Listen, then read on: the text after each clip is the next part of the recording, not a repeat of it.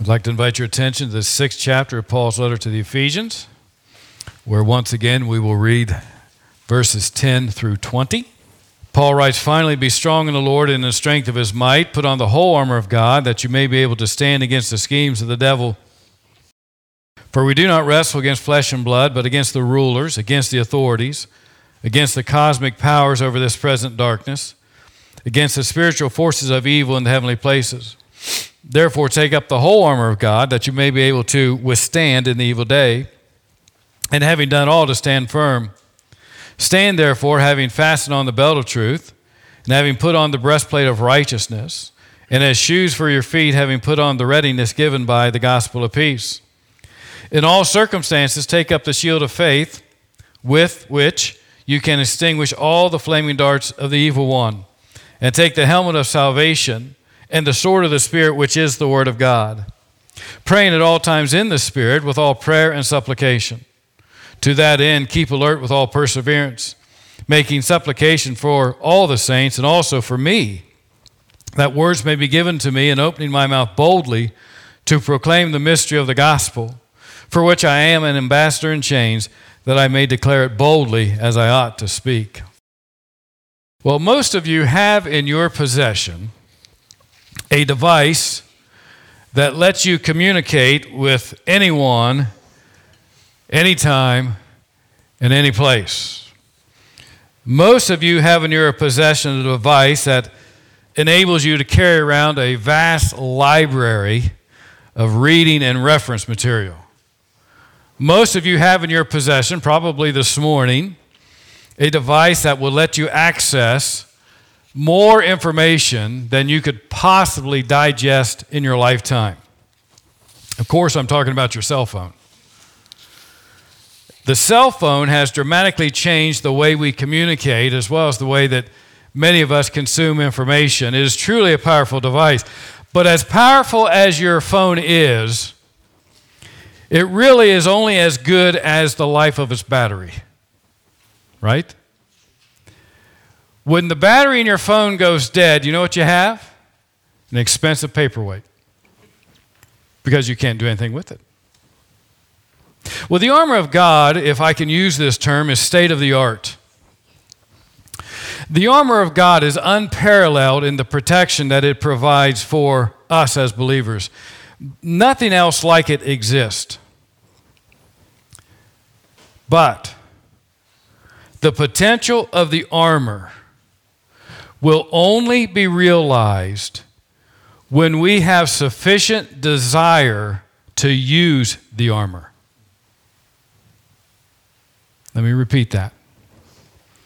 The potential of the armor will only be realized when you have sufficient desire to use the armor. To experience the protection of God's armor, we must have a desire to achieve the purpose for which that armor exists. You must have the desire to put on the armor. You must have the desire to take up the whole armor of God. You must have an overwhelming desire to stand against the schemes of the evil one for the glory of God. Without desire, you will not use the armor of God effectively, and without the necessary desire, you will not be enabled to withstand the schemes, the attacks of the evil one, of Satan, and therefore you will not be able to bring glory to God. Now here's the problem that we encounter as Christians. It's our flesh. If we're not careful, we allow our unredeemed flesh to convince us that we don't need the armor of God. If we're not careful, our flesh convinces us that in and of ourselves we are pretty clever and that we are pretty strong, and so therefore we really don't need God's armor to protect us. And we don't need to go to all that trouble of using the armor. And let's just be honest with ourselves as well. There are plenty of times when the desires of the flesh seem to be more essential and more pressing and more important to us and more of a priority for us than our spiritual desires. Let's just acknowledge that. And let's look at this in another way. Twice in this passage, Paul said that when we put on the armor of God, he assures us that we would be able to stand. Then why do we fall? If the armor of God is given to us, is provided for us, in order to enable us to stand, to withstand in the evil day, then why do we fall? Well, let me tell you some reasons why the negatives, if I can say it that way. It's not because our enemy is too strong.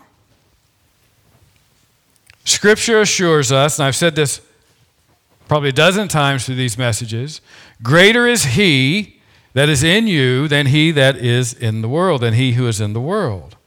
The Bible also assures us that the devil is what? He's a defeated foe. Nor is it a question of power. If you remember all the way back in chapter 1 of Ephesians, Paul assured us there of the immeasurable greatness of God's power towards us who believe. And what was the power that he was referring to? Resurrection power, the power that raised Jesus Christ from the dead. So it's not a question of power. And in fact, in the passage we've been studying, it began with Paul telling us that we are what? Strong in the Lord and in the strength of his might. So it's not a question of power, and it's not a question of strength.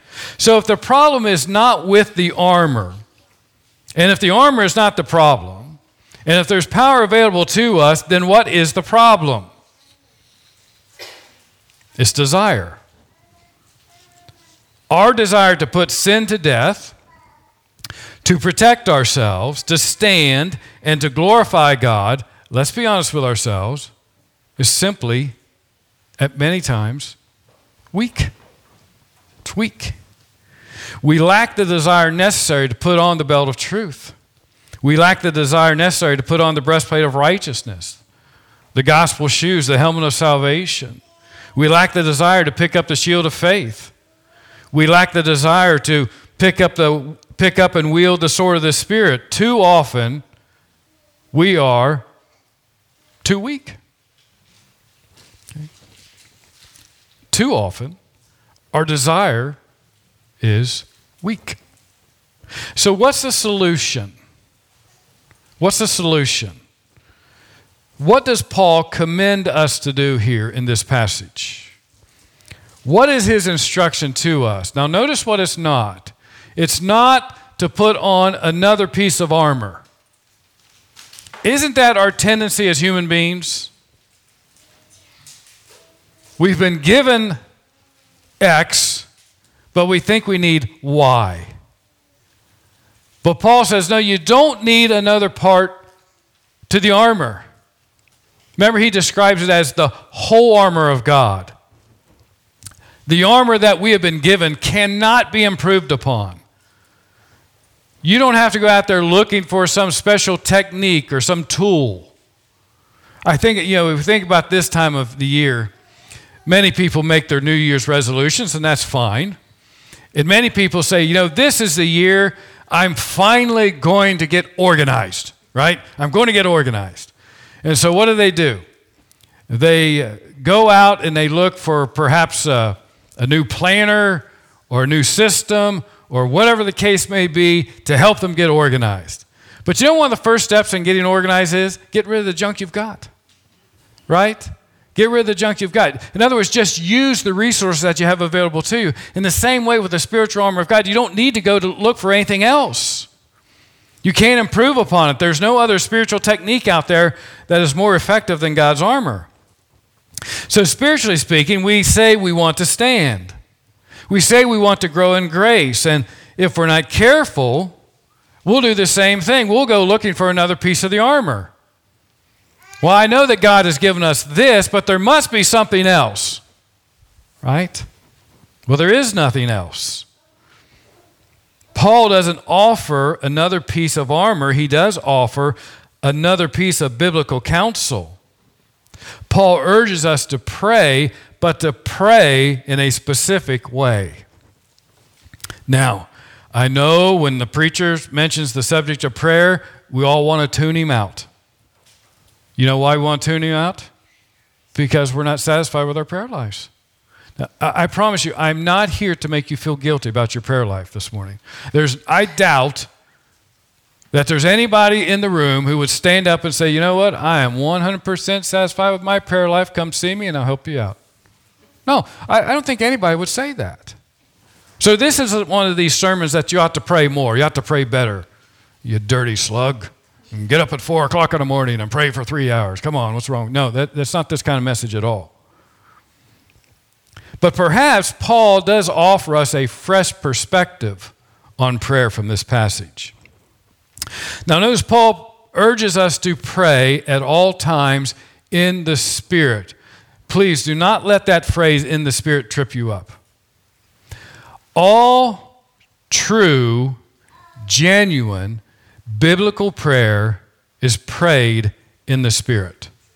Okay? So this is not some code for something fancy or something hidden. It's just the reality of the prayer of the Christian. Can a Christian pray apart from the Spirit? Yes, many times we do. But Paul's point is, it is possible for you and I to pray at all times in the Spirit. So he starts with the frequency of prayer.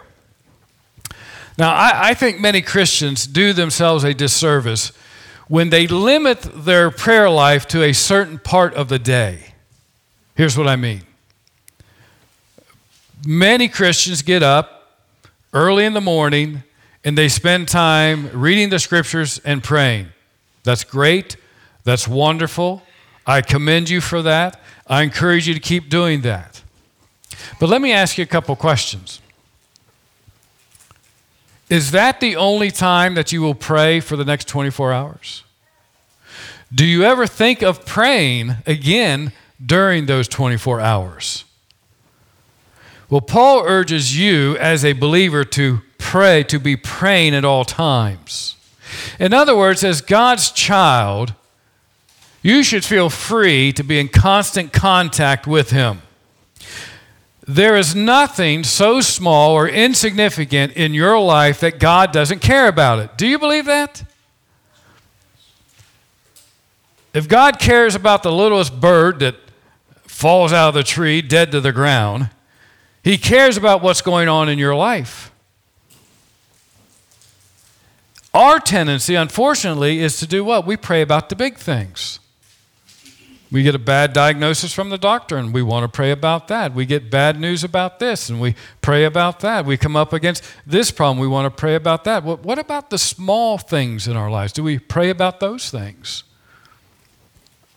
How about our relationship with our coworkers that perhaps is a little tense and fractured and on the edge? Do we ever pray about that? Maybe you have quarterly sales goals or goals that you have to reach at work. Do you ever pray about that? Do you ever pray about your own spiritual condition? Do you pray about that? See? How about praying about God helping you to glorify Him through your efforts on your job? See? You know, as a parent, think about this. If you're a parent, think of it in these terms. There is nothing so insignificant in the life of my children that I don't want to be bothered with. Okay? Whatever it may be, I want them to feel free to talk to me about it. I like getting texts from my kids. I look forward to the day when I get a text from my grandkids. Daniel asked me a while back, he said, Papa, did you get my text? I said, no, I didn't get your text. I asked you to bring me a biscuit from McDonald's. I said, well, I'm sorry, brother, I didn't get your text. But I look forward to the day when I do get the text, and you better believe he'll get a biscuit from McDonald's, amen? See? Because I love my wife, my children, my grandkids, I want to hear from them. Because God loves you, He wants to hear from you. And he wants to hear from you frequently. You know, the Bible teaches us to be constant in prayer. I think that's in Romans. Paul taught the Thessalonians to do what? To pray without ceasing. The Lord Jesus said that men always ought to what? Pray and not faint. Jesus also said, watch and pray so that you don't fall into the temptation. Paul's saying the very exact same thing here in the book of Ephesians. Know this, not only are you God's child, you are God's soldier. And because you are God's soldier, that means every day you're going to face spiritual battles. And because these spiritual battles are constant and ongoing, so too should be your communion with God in prayer. But notice that Paul adds a modifier here. He teaches you to be praying at all times in the Spirit. In the Spirit. So let's clear up whatever confusion we may have about this phrase. I'll give you two excellent examples, I think, that will be very helpful. First one's from Pastor Brian Chappell. He describes praying in the Spirit this way. Praying in the Spirit is prayer that conforms to the will and purpose of the Spirit. By humbly submitting our wills and desires to God's, the Spirit takes the limited wisdom and zeal of finite creatures and uses them with infinite wisdom and power to work all things together for good. Of course, it wouldn't be a sermon without a quote from Dr. Jones, right? He said to his congregation, this means that the Holy Spirit directs the prayer, creates the prayer within us, and empowers us to offer it and to pray it. He then refers to Romans, we know not what we should pray for as we ought, but the Spirit himself maketh intercession for us. He goes on to say he does this in us. He gives us the petitions. He orders our minds. He gives the prayer. He directs it. He empowers it. Right here is a powerful argument to not rush into prayer. Are there times when you need to rush into prayer? Absolutely. But I think there are many more times when we need to slow down and ask the Holy Spirit to help us pray. Could that be the solution to some of our repetitive, rambling prayers? Could that be the solution to our problem of not being able to focus when we pray? Could it be our solution to the fact that we can't seem to pray for more than 2 or 3 minutes? I think it is. So Paul says we are to pray at all times with the aid of the Holy Spirit. We are to let the Holy Spirit direct our prayers. And guess what? If you get off course, go back and get back on course. Part of being filled with the Holy Spirit is submitting your will and your desires to Him. And you can do that in the midst of your prayer time. So we are to let the Holy Spirit inform our prayers. We are to let the Holy Spirit guide us in our prayers. And let me say this, when the Holy Spirit prompts you to pray, pray. I'm frequently woken up in the middle of the night. And one of the things I always ask myself is, should I be praying? I don't think God wakes me up for me to wonder why I've woken up. Do you? Okay. How about this? In 1 John chapter 5, verse 14, the Apostle John wrote, and this is the confidence that we have toward Him, that if we ask anything according to His will, God's will, what happens next? He hears us. Now, let's connect some dots. When you pray in the Spirit, you will always be praying according to the will of God. Do you see that? When you are praying in the Spirit, rest assured you are always praying according to God's will. Take a moment and think that through. That alone should provide you with all the motivation you need to be praying in the Spirit. When you pray in the Spirit, your prayers are under the control of the Holy Spirit. And when you pray, when your prayers are being directed by the Holy Spirit, you know that you are praying according to the Father's will, and therefore you pray with the assurance that God does what? He hears your prayer. And remember, God will always answer those prayers that are prayed in the Spirit according to His will. You see that? God will always answer those prayers that are prayed in the Spirit according to His will. Say, how can you say that? Because the Father and the Holy Spirit are not at cross purposes. The Holy Spirit doesn't have His will, and the Father has His will. No, it's the same will. So Paul gives us the assurance that when we put on the whole armor of God, we will be able to stand against the schemes of the devil. So let's circle back and answer the question again, why do we fall? If we have the equipment, if we have the instruction, if we have the promises, if we have the power, why do we fall? Well, if you still have your Bibles open there, I hope you do, look at verse 13. Paul says, therefore take up the whole armor of God, that you may be able to withstand in the evil day, and having done all, to stand firm. That all certainly includes that we are to be praying at all times in the Spirit. So we can't say that we've done all until we are sure that we are at all times praying in the Spirit. But again, many times instead of standing, we fall. So the question we must come to grips with is, how do we keep from falling? Know this. There is an inseparable connection between praying in the Spirit and using the armor effectively so that we will be enabled to stand against the schemes of the devil. Mark it down. If you are not praying in the Spirit, you will not be able to use the armor of God effectively. The armor of God is not powered by human strength. The armor of God cannot be operated by your willpower. It can only be operated and used effectively by the power of the Holy Spirit. See, again, the problem is not with the armor. The problem is not that we are left to fight in our own strength. Again, Paul started this section by reminding us that we are strong in the Lord and in the strength of His might. So we're called to stand. We are called to fight. We've been given the equipment that enables us to stand. We've been given the instruction as to how we can stand. From God's perspective, you know what we lack? From God's perspective, you know what we lack? Nothing. Nothing. Have you ever opened up a box and got down to the final step of assembly and found that you're missing a piece? That's not the way it is with the whole armor of God.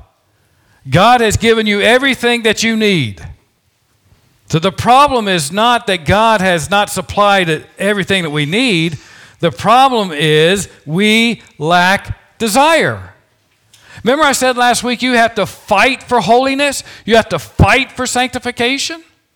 Say, I don't like to fight. I don't either. But it's a necessary activity if we are going to become like Christ.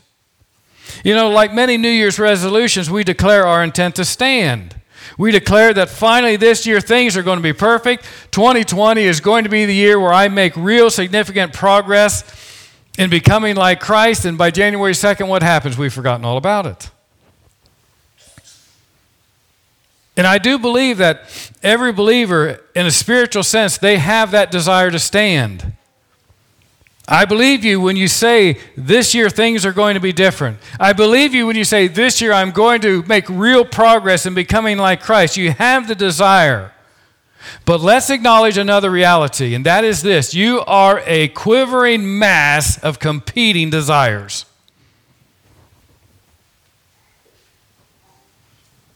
The spiritual side of you has the desire to stand. You want to stand. You have every intention of standing. But guess what? Your unredeemed flesh has its own desires. And it has its own desires that it has had decades of practice with. The flesh likes to have its way. Have you noticed that? The flesh doesn't want to yield to the Spirit. Your flesh is at war with the Spirit. And if the Spirit has his way, that means the flesh can't get its way. Do you see why the Bible says that the flesh wages war against the Spirit? And Paul, in Romans chapter 7, he understood this. Let me read these verses to you again. Romans chapter 7, Paul said, "For we know that the law is spiritual, but I am of the flesh, sold under sin, for I do not understand my own actions." Can you identify with Paul? I do not understand my own actions, for I do not do what I want, but I do the very thing I hate. Now, if I do what I do not want, I agree with the law that it is good. So he agrees that the law is good. So now it is no longer I who do it, but sin that dwells within me. For I know that nothing good dwells in me, that is in my flesh. For I have the desire to do what is right, but not the ability to carry it out. For I do not do the good I want, but the evil I do not want is what I keep on doing. Now if I do what I do not want, it is no longer I who do it, it's the spiritual I, but sin that dwells within me. So I find it to be a law that when I want to do right, evil lies close at hand. For I delight in the law of God in my inner being, but I see in my members another law, waging war against the law of my mind and making me captive to the law of sin that dwells in my members. And what does he exclaim at this point? "Oh, happy guy that I am? No, oh, wretched man that I am. Who will deliver me from this body of death? Well, thanks be to God through Jesus Christ our Lord. So then, I myself serve the law of God with my mind, but with my flesh I serve the law of God." Paul's just like you. Paul says, I want to stand. Paul says, I want to fight. I want to do the right thing, but there are far too many times when I do the wrong thing. I have the desire to stand, but I find myself falling. And so he says, "Oh, wretched man that I am."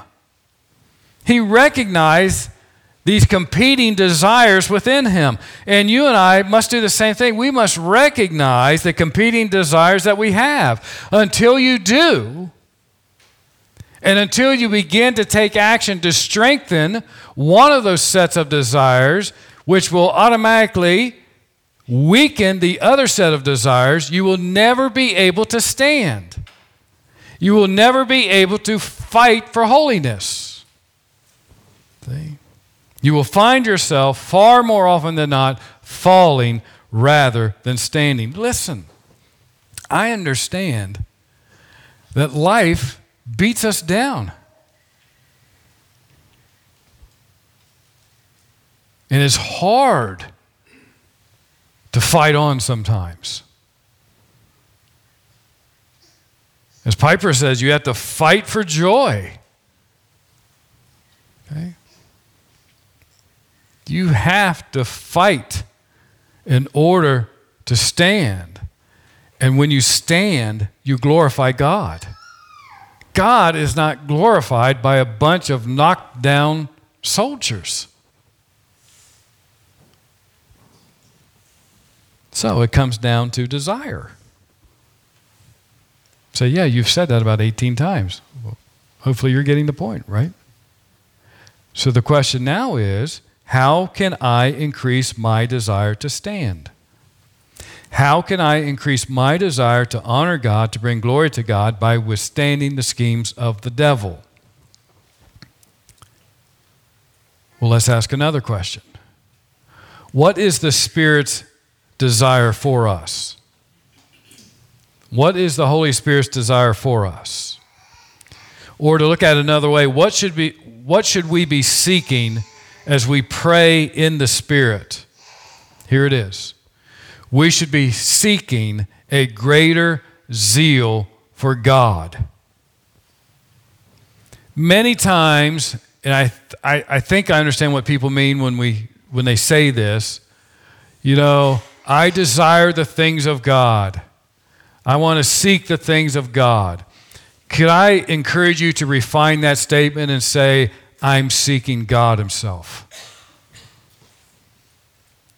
It's easy to fall into the trap of seeking His gifts and forgetting the giver. The Holy Spirit is the one that helps increase our desire and our zeal for God. The Holy Spirit will always lead you as a Christian to seek a greater understanding of the things of God, and in particular, a greater understanding of the love that God has for you. So we understand what it means to pray in the Spirit. It means it's prayer that is under the control, the direction, the guidance of the Spirit. Armed with that knowledge, I think it gives us additional insight to what Paul has already prayed on our behalf earlier in the book of Ephesians, in Ephesians chapter 3. Take your Bibles with me and go to Ephesians chapter 3, and let's read that familiar prayer that the Apostle Paul prayed for us. In verse 14, Paul says, "For this reason, I bow my knees before the Father, from whom every family in heaven and on earth is named, that according to the riches of his glory he may grant you to be strengthened with power through his Spirit in your inner being." Why? "So that Christ may dwell in your hearts through faith, that you," now pay particular attention to what comes next, "being rooted and grounded in love, may have strength to comprehend with all the saints what is the breadth and length and height and depth, and to know the love of Christ that surpasses knowledge, that you may be filled with all the fullness of God." Paul's prayer for you is this: by the power of the Holy Spirit, you would know the vastness of God's love for you. When you, as a believer, when you, as a child of God, begin to grasp all the vast dimensions of God's love for you, when you, as a child of God, continue to grow in that knowledge, the understanding, and the experience of God's love for you, guess what will happen? You will grow in love for Him. And if you don't, I would check your salvation. I would seriously check your spiritual condition. How can you not grow in your love for God when you begin to understand the great love that He has for you? So what happens when our love for God grows? My desire to honor Him, my desire to stand for Him, my desire to fight for Him grows. I love my wife, I love my children, I love my grandchildren. I don't want any of my actions to dishonor them. Right? Now just think about that. Those that you love the most, you don't want to do anything that would dishonor them. That's a physical example of a spiritual reality, of a spiritual truth. The more I love God, the less I want to dishonor Him.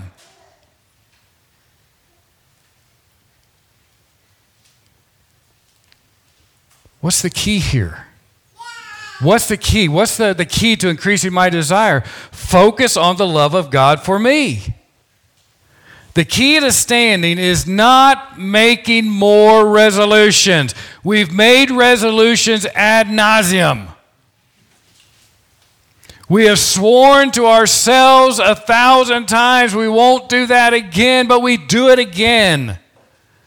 We promise ourselves, I won't do that. I will make progress. I will move forward. And we don't. Why? Because we are trying to do what only God can enable us to do.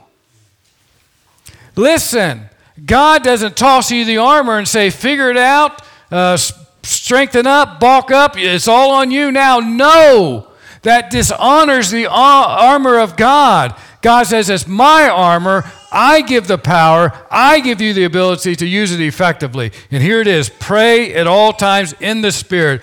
Increase your desire to use it. We are far too passive as Christians. I am absolutely convinced of that. We play the victim. And yes, life is tough. Yes, life stinks at times.